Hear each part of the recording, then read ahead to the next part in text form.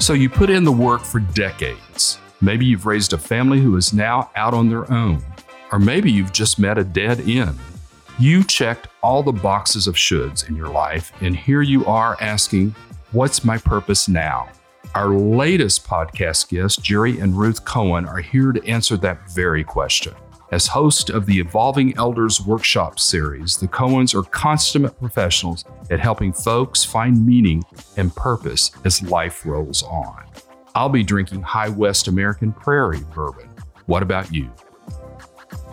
Today, I'd like to welcome Ruth and Jerry Cohen, who are part of Evolving Elders, as my guest today. And so the first question I usually ask is, what generation are you in, Ruth and Jerry? So we are the baby boom generation. Mission? But when you think about that, the baby boom generation spans 18 years.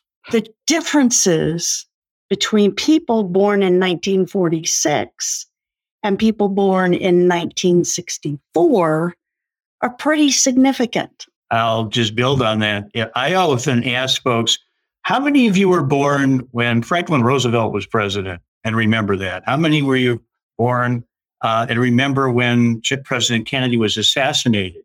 And it's eerie when maybe two people raise their hand in the room if I'm doing a workshop for a university now. The reality is that my experience as a kid who was born in 1952 is very different than someone born, let's say, 1960. Or 61, back to memory and those cohorts and things that kind of hold together. So the caveat with baby boomer is, well, that's a big boom. Right. So the differences that you see in the 18-year span, what are maybe some of the differences you see with people born in the 1960s versus the ones born in 47, I believe? Some of the research I've seen is that, and again, not to stereotype, but back to kind of experientially, in terms of politics, as an example, those born perhaps from 46 to maybe 1958 tend to be more on the, or label liberal progressive side when it comes to both policy and economics.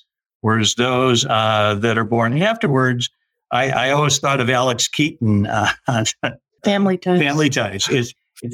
There is a shift. And part of it is, again, coming of age at a time when suddenly now we've gone through Watergate and other things. So a lot of it is back to key timing things that happen in terms of age cohorts. And I think that's a major difference right there. Well, I did a series on generations. So I talked to boomers, I've talked to the X generation, the millennials, and a Z. And it's been kind of interesting to see how the span of those individuals, their thoughts and things that are happening, but they're totally different. And I appreciate that fact. And I think now we'll see a little more, hopefully, individuals being aware of older individuals and evolving elders. What is your personal philosophy on aging? Do you have one? For mine, it starts with purpose. Viktor Frankl is a human. We all need purpose, and a key component in my mind of purpose is engagement, social engagement, other ways of engagement. But being engaged in something purposeful makes a world of difference as we age, and is the most successful social determinant of what makes for successful age. I like a quote that Susan Sokol-Blosser came up with that we heard recently, and that is, do not regret growing older. It is an honor that is denied to many. Right. And when you think about the horrible, unfortunate tragedies that are unfolding, there are generations of people who will never have the honor of growing older. So I agree. I mean, Jerry and I wouldn't be doing Evolving Elders if we didn't have an agreement on finding meaning and purpose as life goes on. But it's also to remember that we are honored to be at the age that we are. And I think that one of the things that I found very impressive about Evolving Elders was some of your workshops that you did specifically on trying to find your purpose, maybe your passion. So could you talk a little bit about those type of things and what you discuss in those seminars and workshops? So I think our flagship workshop that we've developed is called Standing at the Crossroads. And we initially developed it for kind of in parallel to our own lives at a time when Jerry was getting ready to, quote, retire. I've been self-employed for so long that I've worked and retired and worked and retired. I keep reinventing myself. But the point being that when people are stepping out of something that's incredibly familiar, sometimes they're not quite sure which way to go or what to do. They maybe have never had an opportunity to develop some of their outside interests. So we had initially focused it on people who were getting ready to leave their career job or people that had just recently left and were kind of floundering. But what we're working on now is developing that for people who are in their 40s or a little bit younger. These are the people now that they're well established in their careers and kind of are stuck with a number of the people that we've talked to have said, I've been working long enough. I've moved my way up the ranks. I've gone about as far as I can go. I'm getting a little bored, but I'm so secure financially and with insurance and everything else. I don't know that I can leave. Right. And so we're working on developing it more for people who are also at that point in their careers of what's next. I know that there's a bigger world. And so, but I'm not quite sure how to go out there and get it. Right. And so it's going back to Jerry's comment about finding purpose. And you can find purpose at any age. And so I really appreciate you taking that message to younger individuals. That's great. Part of that crossroads, when you talk to them about how they find purpose, how is that kind of explained to those individuals within the workshop? How do we explain how they find purpose? Part of it is starting with self-reflection and looking back on what gave you meaning, or in the case of dealing with transition and change, going back as to, well, what worked and frankly, what didn't work, and not to beat yourself up, but rather to flag, this approach that I took, I really suffered for a while because of it. But obviously somehow I came through. So it's reflecting back, building on that, and we have some exercises we have tested out and found are useful then in starting to reflect forward as to, let me play with and do some brainstorming of what are some things that I could be doing. I think the most important thing that we emphasize is that, well, two things. One size does not fit all. There's no cookie cutter answer to what I do next. Most importantly, you can change gears, you can change and shift gears and change direction. So I know that as I stepped away from my career job, that I went into doing several things after taking some respite, some time off for me, that looked at, maybe I'd like to try this. And you know what? It didn't seem to bring me the joy or purpose. Therefore, I'm going to try something else.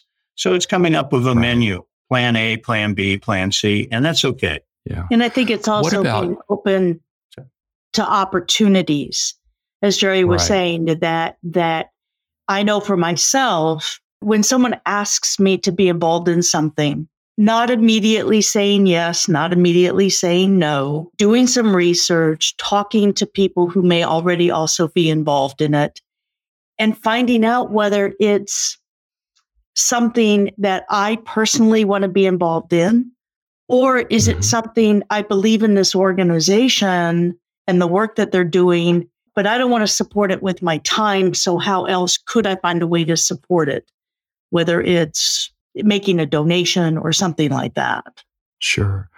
Is there any studies or any data on if a person's transition is planned for retirement versus one that it's brought on by the company or by the firm?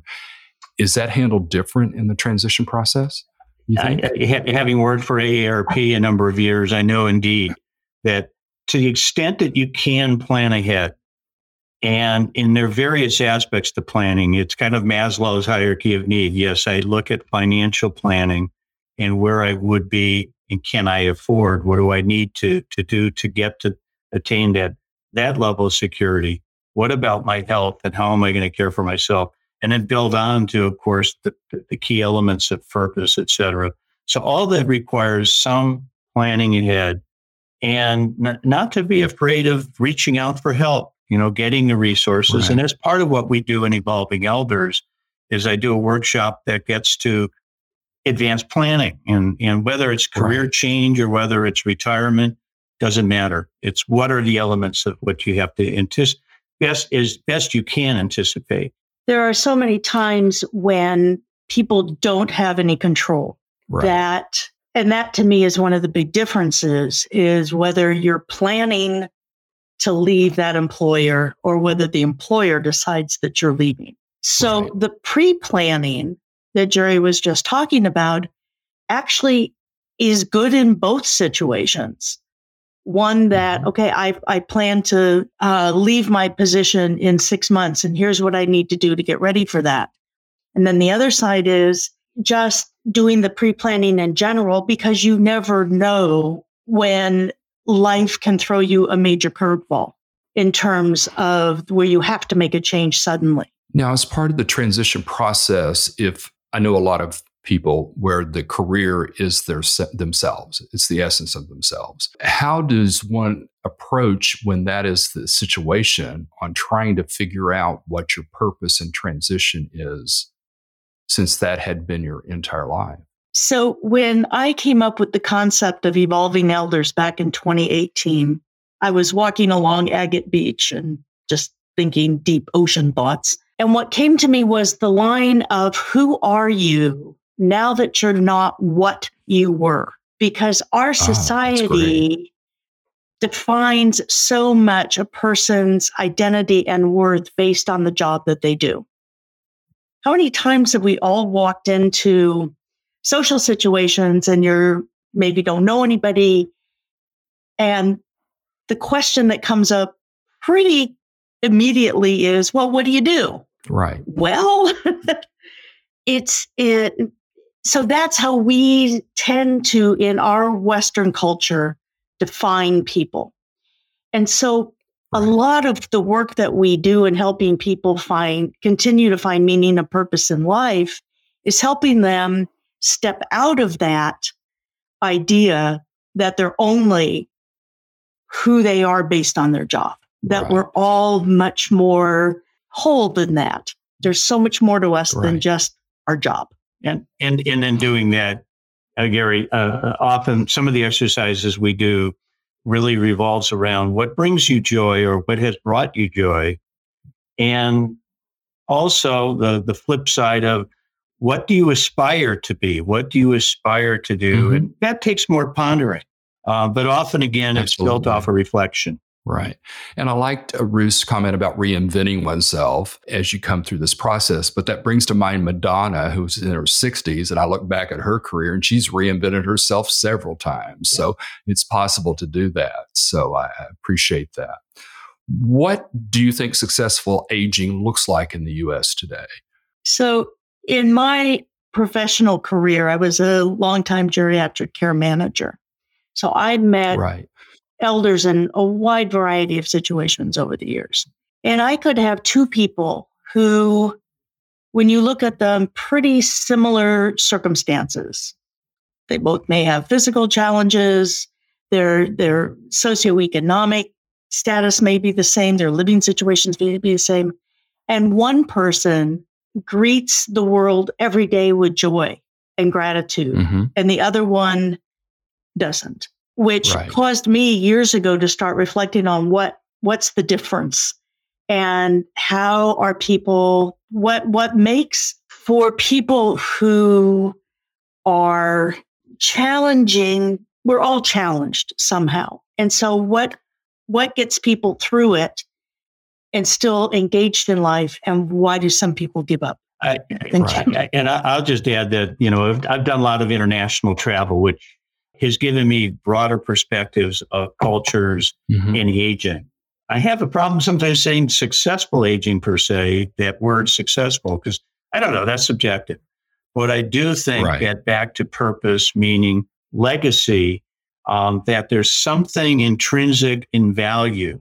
And that means that I'm looking at the glass half full and not half empty. Now that's hard. There are persons wired that are, by nature, sad, cynical, et cetera. But I think that to embrace the longevity bonus that we're given as we age compared to our parents and grandparents means that there's something more that we can embrace of being of value and noting I still in some little way can meaningfully contribute to the world. It may be because of my physical and cognitive limitations. It's just interacting with one other person and making their day better. That may be good enough. Right. I like the term legacy, and I hadn't really thought it in that context, Jerry. So can you expand on that a little bit? What do you mean by legacy? First of all, I like to steal from our friend Jay Bloom, who talks about returnment rather than retirement. And it's part of it. But to me, legacy is leaving the world a little better off, individuals a little better off in some manner than what I left it.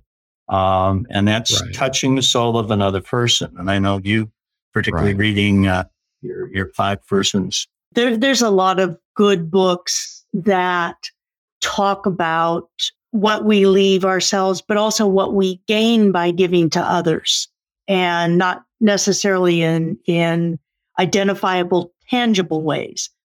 I think the best example I can give from certainly from the past couple of years.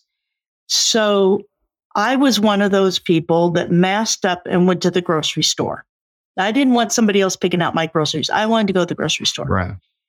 And so I would mask up, I would glove up in the early days. And when I went through the checkout line, I made a conscious effort to greet that checker eyeball to eyeball, face to face, and acknowledge that they were there for my benefit. And I can't tell you the number of times where they would look at me back and say, thank you, because just acknowledging someone as a human being and not just as a robot there, scanning your groceries or whatever. It means a lot. That's a legacy. To me, it's kind of the butterfly effect. So if I'm nice to a person, maybe the ripple effect is they're going to be nice to somebody who's going to be nice to somebody. And that to me is how each of us can have a positive impact. Absolutely. And I think that's a great illustration of having an impact, even a small one that we can all do with individuals. Jay Bloom was my first guest on the podcast. And so it was great to interact with him and his knowledge and wisdom. So I'm plugging the first episode for our listeners out there that know Jay. Jerry, you said you travel around the world and you've seen some different models of aging, I guess is the right term for that.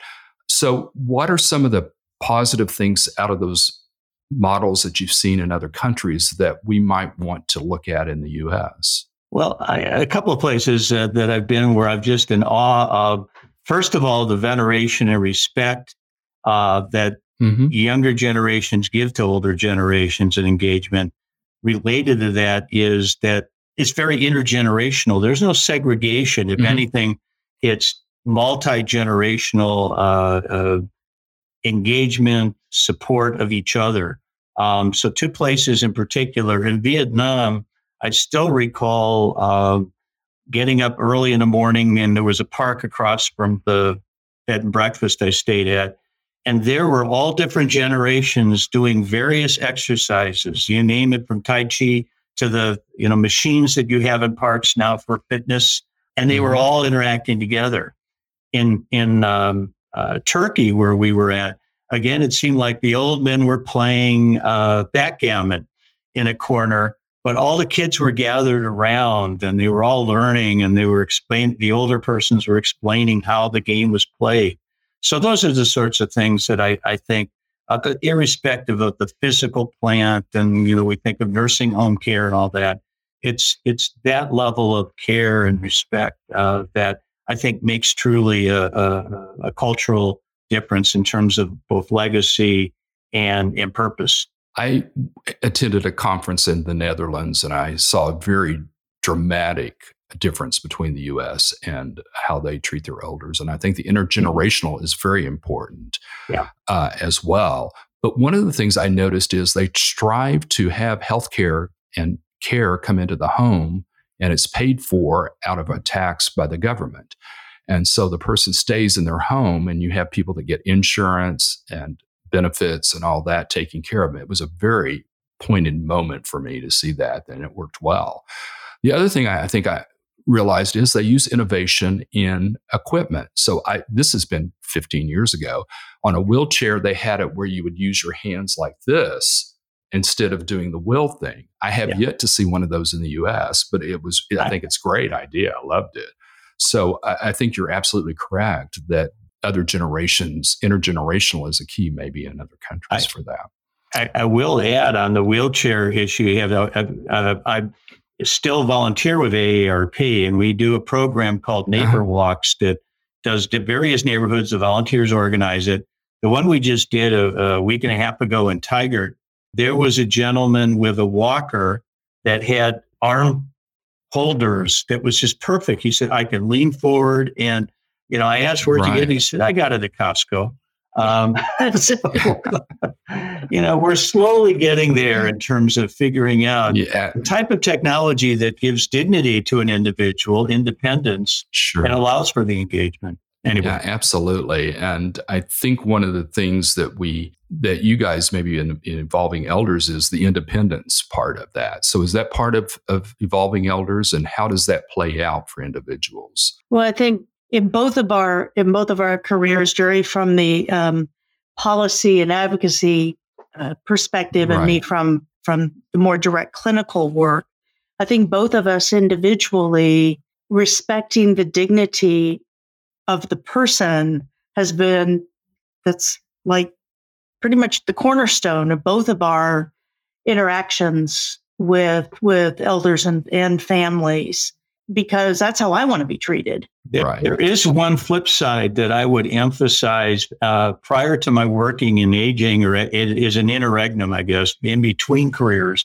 was a career working in the field of developmental disabilities and physical disabilities in a university setting. And the phrase that was used, and I believe we as elders need to grab onto as well, is interdependence. It means that I'm not afraid of and being willing to accept the help of others, knowing my limitations.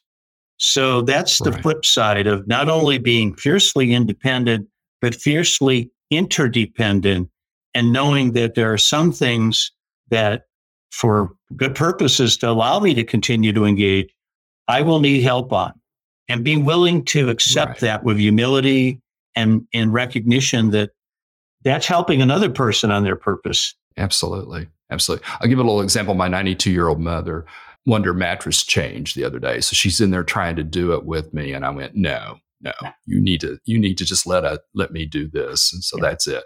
But boy, that independent streak came through, and she said, I can do this. And I said, well, you might, but I'm going to do it for you. So I think that's pretty cool on the independent spirit. But again, the interdependency is very, very important. And do you think the older baby boomers might have a little more problem with asking for help versus maybe another generation? Well, I certainly can speak of those that before the baby boom, certainly in terms of our parents, that proud streak, and also the sense, and I think it carries through with boomers too, not only is it fiercely independent, but also I don't want to be a burden. Right. And so that's the other part of it, I think, is that we tend to discount help because we feel that we're becoming a burden on others. And that's frowned upon in our society as well. It's like nobody wants to be a burden. Yeah, absolutely. You, Evolving Elders, works with individuals and families, and you do assessments and make recommendations. So explain to me a little bit about what the assessment would look like, because I know it covers several different aspects of the person. So how does that look like? What does an assessment look like? So this stems from my 40 plus years of working as a geriatric care manager. Right. And families and elders sometimes are just stuck in that they know that some changes need to happen, but they're not quite sure what supports are out there, what's really needed, how do they go about getting it, how is it going to be paid for? And it can range anywhere from, the elder saying, I really want to stay in my home. Okay. But maybe physical limitations if the person's in an older Portland home with steep staircase and there's mobility issues. So maybe we can't redesign the house. We can't move a bedroom to the first floor, or maybe there isn't even a bathroom on the first floor. So sometimes it's just helping to identify what the concerns are and then coming up with a plan of how to make all that happen. Attorneys, financial planners are also, as professionals, oftentimes asked to come up with those solutions. And so it's not unusual that I will get a call from another professional saying, this is Ruth, this is more your bailiwick. Can you come talk to this family? The assessments include things like looking at, what I do is I put the elder in the middle. Okay. And then what are all the supports that are available? Family, friends, medical, spiritual, financial, and how do we make the concerns, the challenges that the elder is faced with, how can we utilize all of the support systems to come up with a plan to support that person? And sometimes the person can stay at home and sometimes they have to relocate. And how do you get the person to buy into the assessment and the plan? How do you get the family or the elder? The elder. How do you get the elder to buy into the plan? Some tips on that? It's relationship building. It also depends on how someone like me is introduced. Is it you shall talk to this person? You shall talk to Ruth Cohen? Or, Mom, we've been talking about these things for a while, and I now know, I know of someone who can come in and help us sort through it all. So I can pretty much guarantee that having it as a dogmatic, it's going to happen, that often creates some barriers to my conversation. Absolutely. In my past experience, Ruth, working with geriatric case managers and those is they have a good sense of knowing how to navigate those discussions if given the right format to do that. But also they're a neutral third party. And usually the elder will listen more to a third party than they will the family members. Do you find that to be correct as well? It's not unusual, but usually because there's so much emotional stuff that happens between parents and children. The parent remembers when this child was born. So, and then you get into sibling dynamics. You wanted to say something. Right. I of course, Ruth is the reality-based, on-the-ground type of assessment. I'm Mr. kind of macro public policy, but one project I've been involved in years as an attorney, and I have to be careful because I'm not licensed in Oregon. I don't practice law in Oregon. But what I've done is for groups, for the most part, but also individuals, kind of review, are you aware of these various planning tools, many of which are resources that are available for you, including care management? Have you looked at all these things? Have you had a discussion to start these things, particularly when it comes to a healthcare representative of advanced directives? So those are all things that we try to cover back to pre-planning, but in the midst of crisis, boy, that is very difficult. Then it's like, well, maybe I cannot even do an advanced directive because the elder is just lacks capacity, incompetent, in other words. And I tend to find that people get into more crises than they do pre-planning. So you're usually brought in after the fact. But I think it's really good to have an assessment tool to know where the baseline is for individuals and how to work with them. So the process can be very overwhelming, I'm sure, for the elder as well as the family. So how do you approach a discussion with a family member about after the assessment, Ruth, when outlining what needs to, your plan for how things need to work or change or that sort of thing? So how do you bring that, talk to them about the report and the assessment? Well, my own style, I guess, or my own process.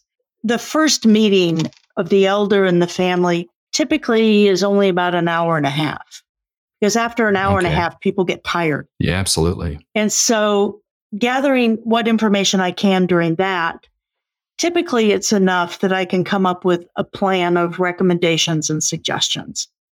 Pros and cons, the challenges and the opportunities. And so sometimes I have to have a second interview before I can get to that point. But once I get to that point, in the recommendation section is typically resources. The family and I may have had the discussion about the family wants to be fully involved, but who's going to do what? Particularly in those situations where there's a family member who lives close by to the elder and another sibling lives at a distance. How can that person still be actively engaged? And then we have a wealth of community resources here in the Portland metropolitan area, certainly. And then the internet can be a positive resource, not always, but helping guide, giving those resources that I have found to be very reputable in terms of gathering information. So again, it's not a cookie cutter. Every assessment I have done, every recommendation report is different because the elder and the families are all individuals and circumstances are different. It's exactly the same with my clients. There's no cookie cutter. It is a case by case basis. Something might have worked that you've done with another case or another client, but necessarily won't work in this situation unless it's tweaked a little bit. So I think that's very important to understand. I tend to have a challenge with discharge planners in hospitals trying to get them to tweak these things around in order to make them work. So I think that having a geriatric case manager yourself is probably the key to being successful in these outcomes. Well, in fairness, with elders. In fairness to discharge planners, they don't have the same opportunities. They don't get to see the person's living situation. They don't get the opportunity to look at who else is involved. So I did not want their jobs. They really work very hard.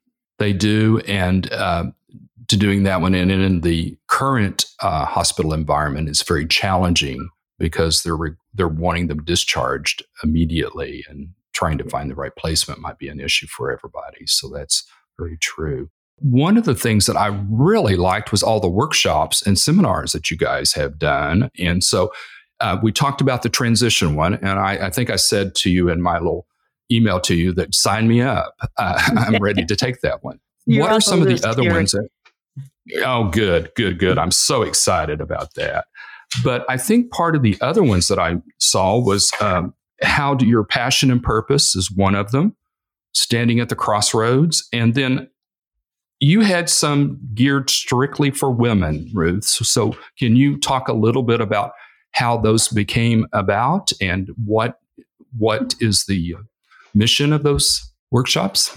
So I actually started doing workshops I always have to count backwards and minus the last 2 years. So about 5 years ago, I actually started doing workshops specifically for women.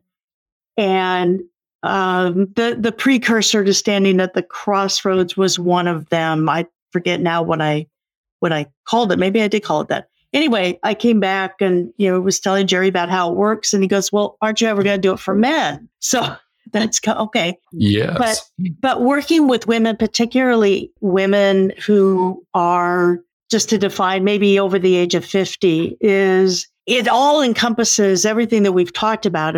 It's about how do you continue to how do you remain relevant, and how do you embrace the idea of being an older woman and the power and the wisdom, and how can you find ways to use that in previous old times.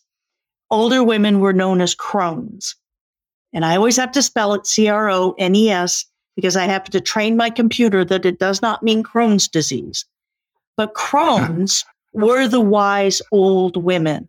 They had a lot of power. And ultimately, they were the ones that were also burned for being witches. But crones were the wise women. And it's helping women understand that as they get older, they still have an incredible amount of gifts to give in terms of wisdom and support to others. So that's the workshops. We're more focused on that. And that was kind of where I got started. And then we moved it into elders as a whole. And one other aspect that we did do when it came to caregiving was that more often than not, although the data shows that more and more men are becoming caregivers, not just caretaker or, caregivees, I guess you would call it.